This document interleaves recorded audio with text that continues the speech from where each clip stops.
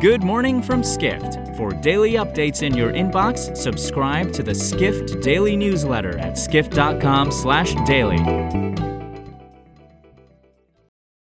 It's Wednesday, June 30th in New York City. And now here's what you need to know about the business of travel today.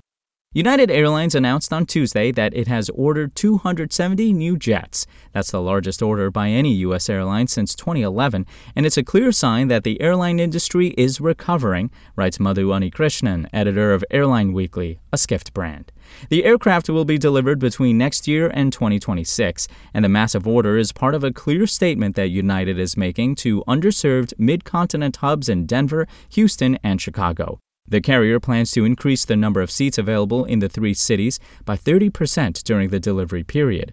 United also expects to add as many as 100 departures a day at the three mid-continent hubs by the time the aircraft is delivered. Including the recently announced order, United is expecting the delivery of 500 aircraft in the next 5 years. The airline certainly needs newer aircraft as the average age of its fleets is older than that of rivals American and Delta Airlines. We go next to an influential private equity firm in France.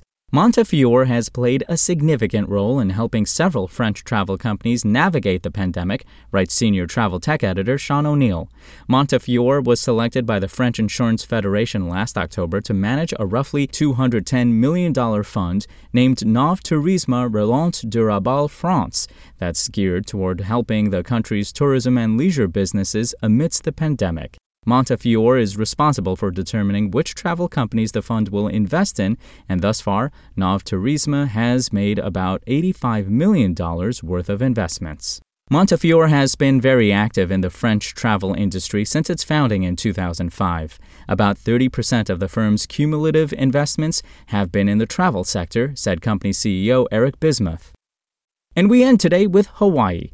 People in the Aloha State are largely supportive of tourism despite concerns they may have about the industry, writes global tourism reporter Lebawit Lily Girma. 70% of respondents to a survey conducted by the OmniTrack group said that tourism was very much beneficial to the state. Prior to providing their answers, respondents were presented with information detailing the value of tourism to Hawaii, such as visitors roughly spending $18 billion in the state in 2019. However, the survey revealed that there isn't a consensus on whether enough has been done to manage tourism to Hawaii, as well as issues related to it. In regards to managing tourism, popular ideas among respondents included teaching visitors how to care for the environment and communities and eliminating illegal vacation rentals. The survey results are a message to Hawaii's tourism authorities that it's crucial for the state to find solutions to its tourism issues, said Chris Kam, president of the OmniTrack group. For more travel stories and deep dives into the latest trends, head to skift.com.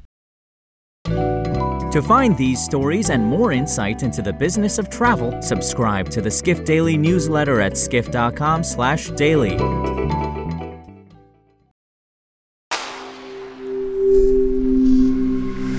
Spoken Layer.